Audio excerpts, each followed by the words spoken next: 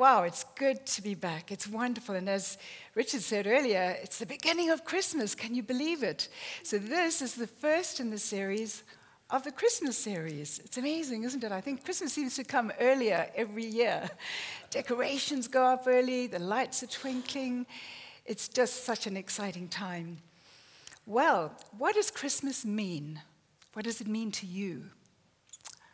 Today we're going to just be digging a little bit deeper about the many things, but to so many of us, it's all about the turkey and the tinsel.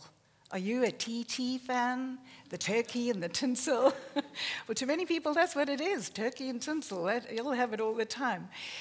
To many, it's just the joy of families getting together again, of sharing gifts and just sharing special moments, or watching children with that wide-eyed wonder as they just wait for Father Christmas to come or the presents to arrive.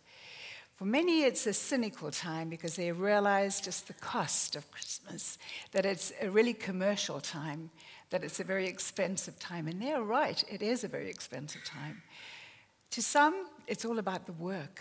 I know so many mums who are thinking, Christmas, we've got all the family coming, we've got to buy the presents, we've got to wrap the presents, we've got to buy the food, we've got to cook the food, we've got to clean, we've got to get everything ready, and then all these parties, and afterwards you've got to clean again. It's about the work. I think to many people that's it. To some people, Christmas is just the worst time of the year because it's the time that you realize that you really feel alone, an acute loneliness. Maybe you're missing that special someone who's no longer with you. Or maybe you just see everybody else having fun and you realize that you don't quite belong. So it is the worst time.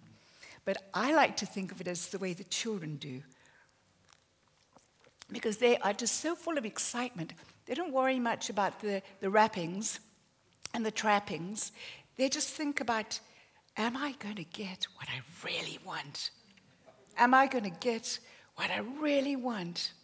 And it's all about the gifts. And I think they are right. It is all about the gifts. And it's about getting what you really want. Now, why do I say that? Because the true meaning of Christmas, I believe, is not about the gifts, but about the gift. The gift, which is what we really, really want. What we need. So many of us don't even appreciate it, but it is. It's God's love, God's perfect love, coming down in a form that we could understand at last who He is. At last we could see love in a way that we could see, feel, touch. God's perfect, unconditional love wrapped up in an earth suit. That's the first Christmas. It's all about His gift. No wonder the angels sang, Hosanna in the highest. It was just an amazing occurrence. The stars were there, but the angels just filled the skies. And those shepherds out on the hills, they were just dazzled. They'd never seen such a spectacle as that.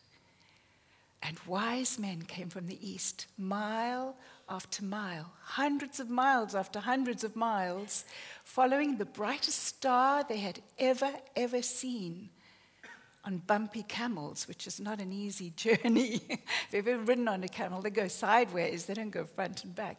The wise men came, and I just love this intersection. There you get the shepherds sleeping in the fields of their sheep, so they smelt of their sheep. They would have had dirty fingernails, matted hair, but they came and they worshipped the baby in the manger.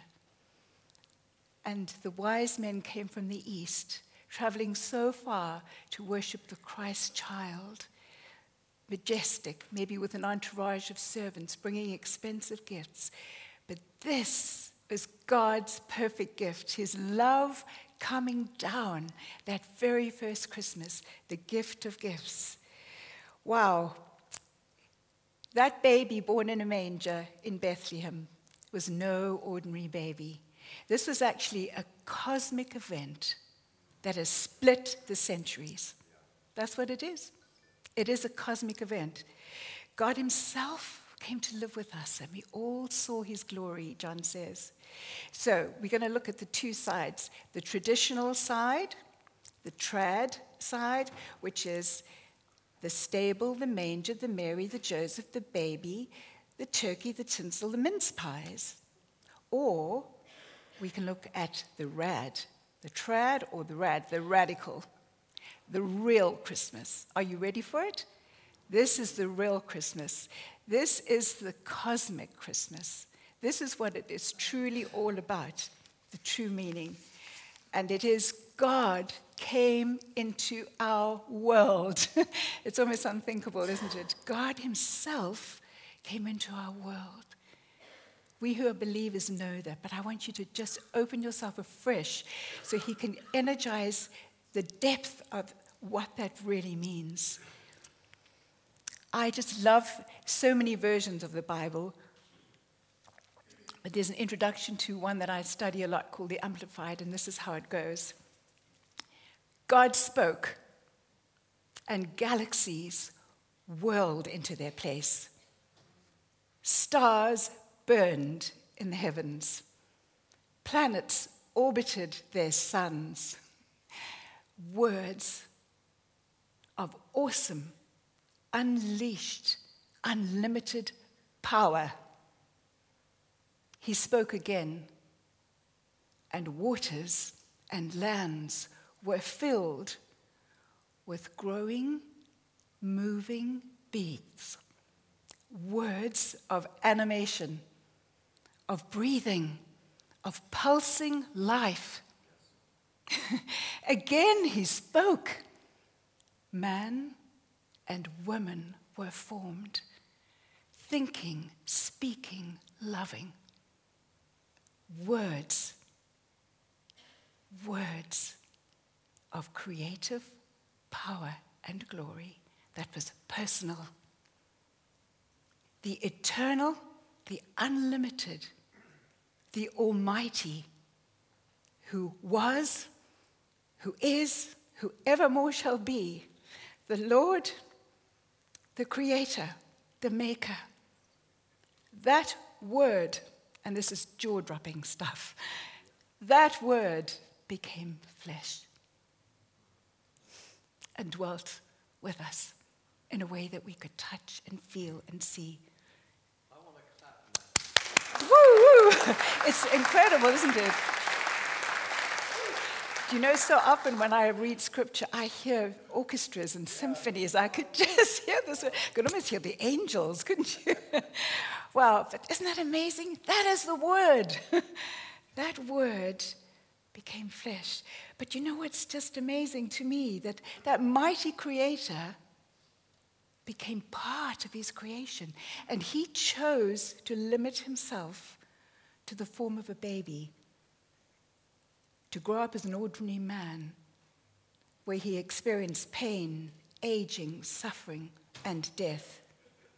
The true love propelled him to leave the splendor of glory and to come on the greatest rescue mission the world has ever known, to save us, to rescue us from being lost, and to put us back into alignment with God and to give us that abundance, that everlasting life.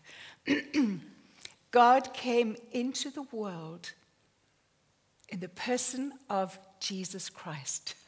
That is the baby. And you know there was more power in that little finger of the baby than in the most powerful atomic bomb. But it was power for good, to love, to heal, to reconcile, to forgive. And he chose to limit it so he didn't display that power unleashed. He grew up as an ordinary man, a young boy, a teenager, a man. There were times of divine flashes, as when Jesus was in the synagogue, but he waited until he was launched into his ministry when he took on that just identification with us by being baptized as a sinner, although he knew no sin. That is this amazing story of the true radical story of Christmas, the cosmic story, the word becoming fresh, breaking into time and space. Well, throughout the whole of the Old Testament, we read of the prophets just telling us about God's love and sharing that he calls us to his heart because he wants to be in relationship with us. But the people stoned the prophets. They didn't listen. They rejected them. And then we know that after the book of Malachi, there's 400 years of an eerie, divine silence. God did not speak. And then, on an ordinary night, in a little town of Bethlehem, who'd heard of Bethlehem? A baby was born. And in the first cries of that baby, the voice of God was heard once more. It's amazing. But accompanied with that was nothing ordinary at all, as I've said. It was cataclysmic. Angels appeared, there were dreams, there were divine revelations. There was this amazing accompaniment of God's presence with us again, as never before. And I just think it's a fascinating study. If you've never done this, there are over 400 prophecies of Jesus Christ in the Old Testament foretelling the Messiah. Some people say it's between 200 and 400. Some say it's as many as 410. But go and have a look for yourself. It's extraordinary. You might think one or two are coincidental, but to have so many just telling exactly, perfectly tailor-made for Jesus Christ, it is awesome, isn't it? Let's have a look at the Message Bible, which is a wonderful version, John chapter 1, verse 14. Just what I've been saying. The Word became flesh and blood and moved into the neighborhood. I just love that. It's so down to earth. It's so real. Just into the hood, into the neighborhood, just one of us. We saw the glory with our own eyes, John says, the one-of-a-kind glory, like Father, like Son. That's exactly what Jesus said. You all want to know what God is like, but if you've seen me, you've seen the Father. Nothing that I do is not what the Father's told me. Everything is the same.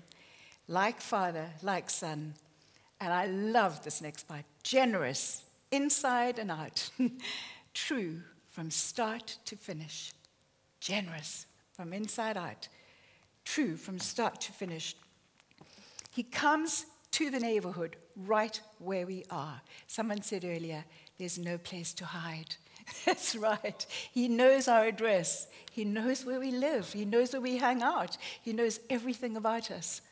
He comes to our neighborhood. Earlier this year, Eugene Peterson passed away. He was an amazing man, a writer and a preacher, 85 years old. And he wrote this paraphrase, Message. And the Message is a paraphrase. It's not the actual translation. But it's so contemporary. It reads like today's newspaper, except that it's much more accurate than the newspaper, and it's much more interesting than the newspaper. And it's not just about one day. It's about 3 centuries and a bit. And it's all good news. But he writes it in a way that's very readable and contemporary, and over 20 million copies have been sold of this. And the actual title of the message is God's Message of Love, because it is that gift of love that came down in the earth suit that grew up into the man Jesus. So what we're saying is the Word becoming flesh, dwelling with us, living with us. It's almost unthinkable, and that's why people can't even understand it and believe it. But it is true. We know that it is true. The prophets foretold it. It is true. God wants to be intimately involved with our lives. He wants us to hear his voice, and he wants us to follow him. He came right into our world where we live through the person of Jesus Christ. And you might think, well, what reigning king would leave the splendor of his riches and glory and come and live in a slum? But that's what Jesus did. We read in Philippians 2 that he emptied himself. He became as nothing just to be with us, to show us the God's glory right in our neighborhood, right where we live. So you might be sitting there thinking, well, my picture of God doesn't quite tally up to that. Maybe you have had a picture of God as some rather aloof, distant deity who's not really involved. Or maybe you do feel you know him, but you don't share all of the details with him. You think he's so busy dealing with the world's big problems, he wouldn't listen to you. Maybe you've thought of him almost like a Santa Claus, and come on, it is Christmas. God rewards those for good behavior. But that's not what the Bible teaches. The Bible teaches that he came and got his hands and feet dirty with our soil because he wanted to show us through his life the Father's heart, the Father's love. He came close enough for us to touch him and for him to hold us. And if you've not felt that love, I want to urge you this Christmas, this moment, this morning, open yourself to experience that.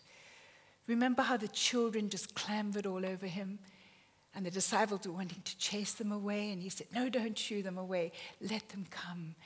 That's the generosity. That's the truth that we read about. They wanted to come. This is Jesus, who could have spoken a word and a blind man would have been healed. But no, he didn't. He took up some soil and mud and he spat in it. And he mixed it up and he put it on the eyes.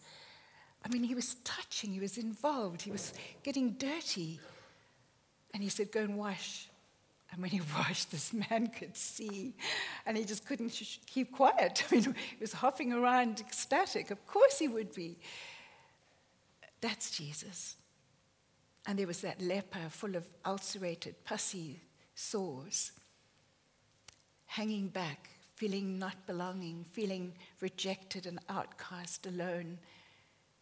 And Jesus went straight to him and touched him. We didn't have to touch him. They were reviled. And the leper said, if you want to, you can make me clean. And Jesus said, I want to. And if you're sitting there and you're thinking, oh, I've got areas that are so hurting. I've got areas that, quite frankly, are a stench because they've just hurt me and worried me for so long. I've been blinded by so many wrong thinkings and unforgiveness or bitterness. Just allow Jesus to touch you and to make that whole and to take that away. That's who he is. This is this beautiful love gift that God gave, his best, his son, Jesus, who washed the disciples' feet, who walked day after day, dusty mile after dusty mile, to show us God's love. Those arms who loved so were stretched out on a cross, and he took everything that could possibly separate you and me from a oneness with God so we can really live in that fullness, that intimacy with God as never before.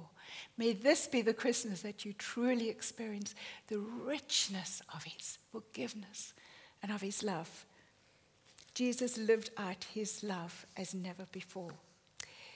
So he moved into the neighborhood right to be in our world, but now it's getting up close and personal. God comes into our lives.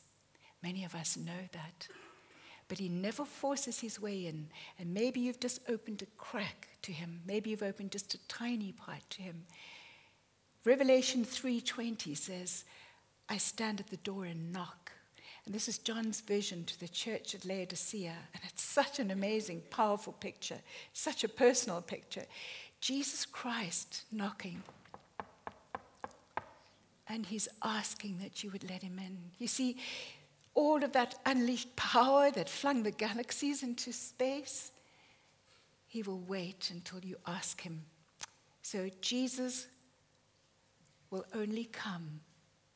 God will come into our lives at our invitation.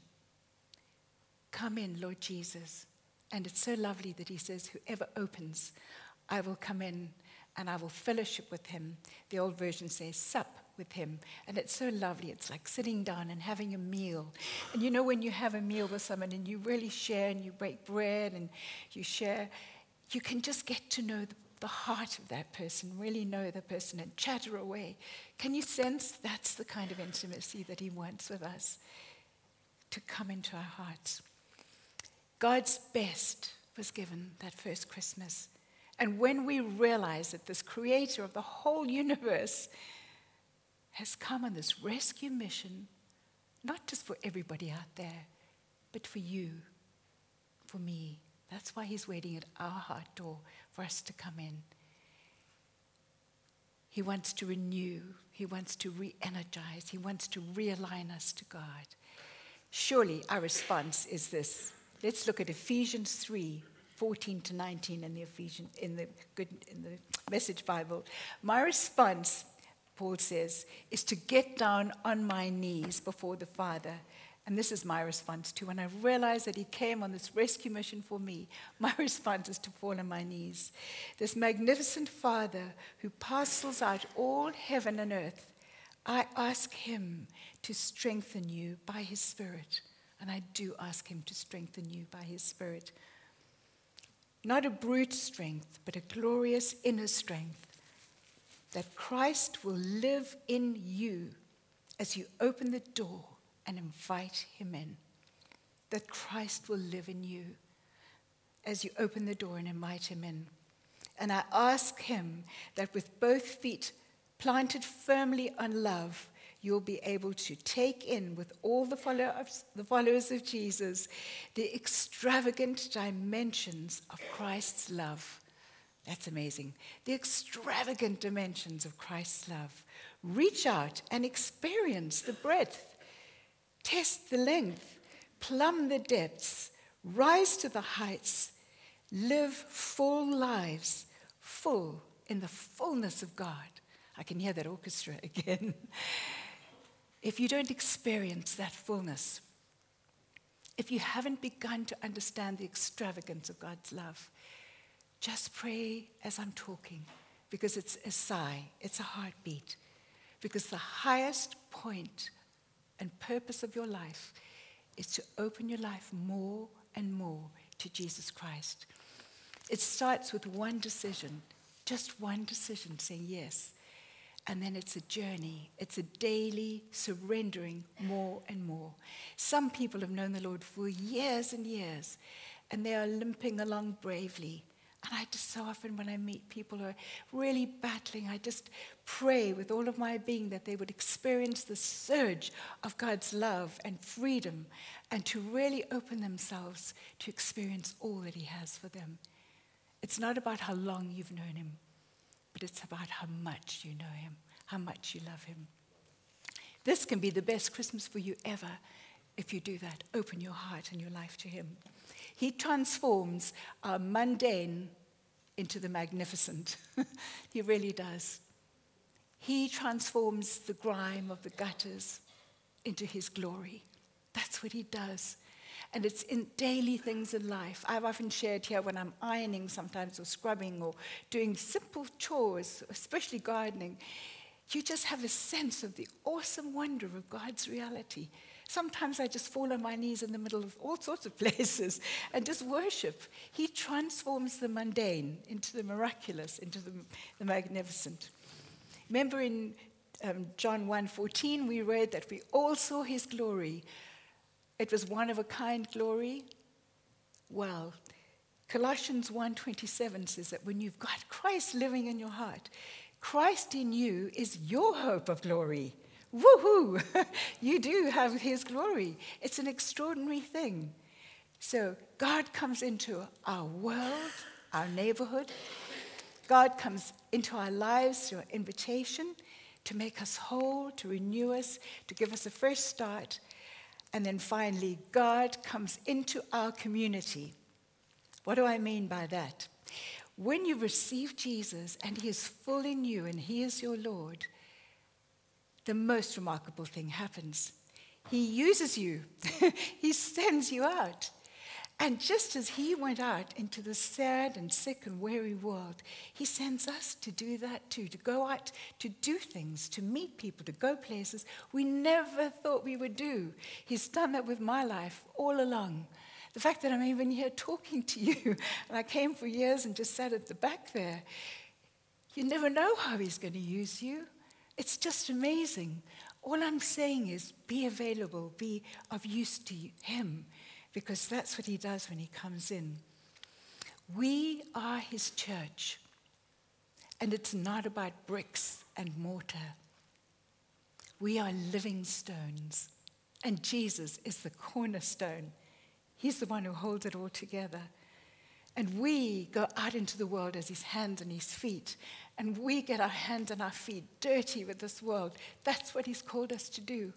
I've had the privilege of going up into the Himalayas, the border of Tibet and Nepal, where they'd never seen a white woman before, especially an older one. And they came and they sort of rubbed my skin, and the children were crying. And I've also... And I've also been in the depths of Limpopo in South Africa to do things, and they're also the same reaction. I thought, what is it? But it's just amazing, because God's love that propelled Jesus to leave the throne of glory and come into the world propels us to go to the furthest places and do the most ridiculous things sometimes, to share his goodness, his generosity, his love. And I just pray that he does that with you in full measure.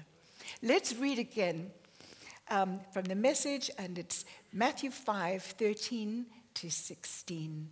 And it says, Matthew 5:13 to 16, "Let me tell you why you are here. You're here to be salt seasoning that brings out the God flavors of this earth." Isn't that beautiful? You are to bring out the God flavors in this earth. If you lose your saltiness, how will people taste godliness? You've lost your usefulness, and you will end up in the garbage. I mean, that's pretty straight talk. There's no other way to put it. You are here to be light, bringing out the God colors in this world. It's not a secret to be kept. God is not a secret to be kept. We're going public with this, as public as a city on a hill. If I make you light bearers, Jesus says, you don't think I'm going to hide you under a bucket, do you? I'm putting you on a light stand. Now that I've put you on a hilltop, on a light stand, shine. Keep open house. Here's that word again. Be generous with your lives. Remember right at the beginning, generous inside and out, true from start to finish. That's God's hallmark, generosity. So Christmas is a time of giving. Be generous, not just with gifts and money, but be generous with yourself, with your prayers, with your caring, wherever you go. Be generous with your lives. By opening up to others, you'll prompt people to be open up to God, this generous Father in heaven. You see, it's not just about bigger and bigger churches where people can come and hear the good news, but it's about being salt and light, about getting out there in the neighborhood, being his hands and his feet. And this Christmas, and as we close, would the band please come up? This Christmas, when you look at the lights twinkling, and aren't they beautiful? Just remember that you are the light of the world, because Jesus is the light of the world and he lives in you. And he says to you, shine. May this Christmas be a time where you shine in the dark places. You might be at Christmas lunch and there's bickering in the family. Be the light that shines. You might be with somebody who's so lonely and who feels very neglected. Maybe you see somebody who's looking so downcast. Be that light. It would be just wonderful if all over the world, over this community, lights lit up to show God's amazing life. And as you sit tucking into the big feasts this Christmas, just remember the words, you are the God flavors around that table. So let your words be life-giving. Let all that you do show his goodness. We've talked about the trad, the traditional, the baby, the manger, Joseph, the shepherds, the mince pies, the turkey, the glitter. In all its glory, that's okay, but that's not Christmas. We've talked about the radical, the real meaning of Christmas, how the Word became flesh and blood and came to our neighborhood. He came years and years ago, died on the cross, but he comes into our lives now, here, in the most relevant, life-changing way. And because he comes into our lives, we go out into the neighborhood, the full circle, and we just see God at work more and more and more. We just close in worship with you, Lord. And as the band begins to sing, we just say, Lord, we thank you for the true meaning of Christmas, of love coming down in all its fullness in Jesus. Thank you. Amen.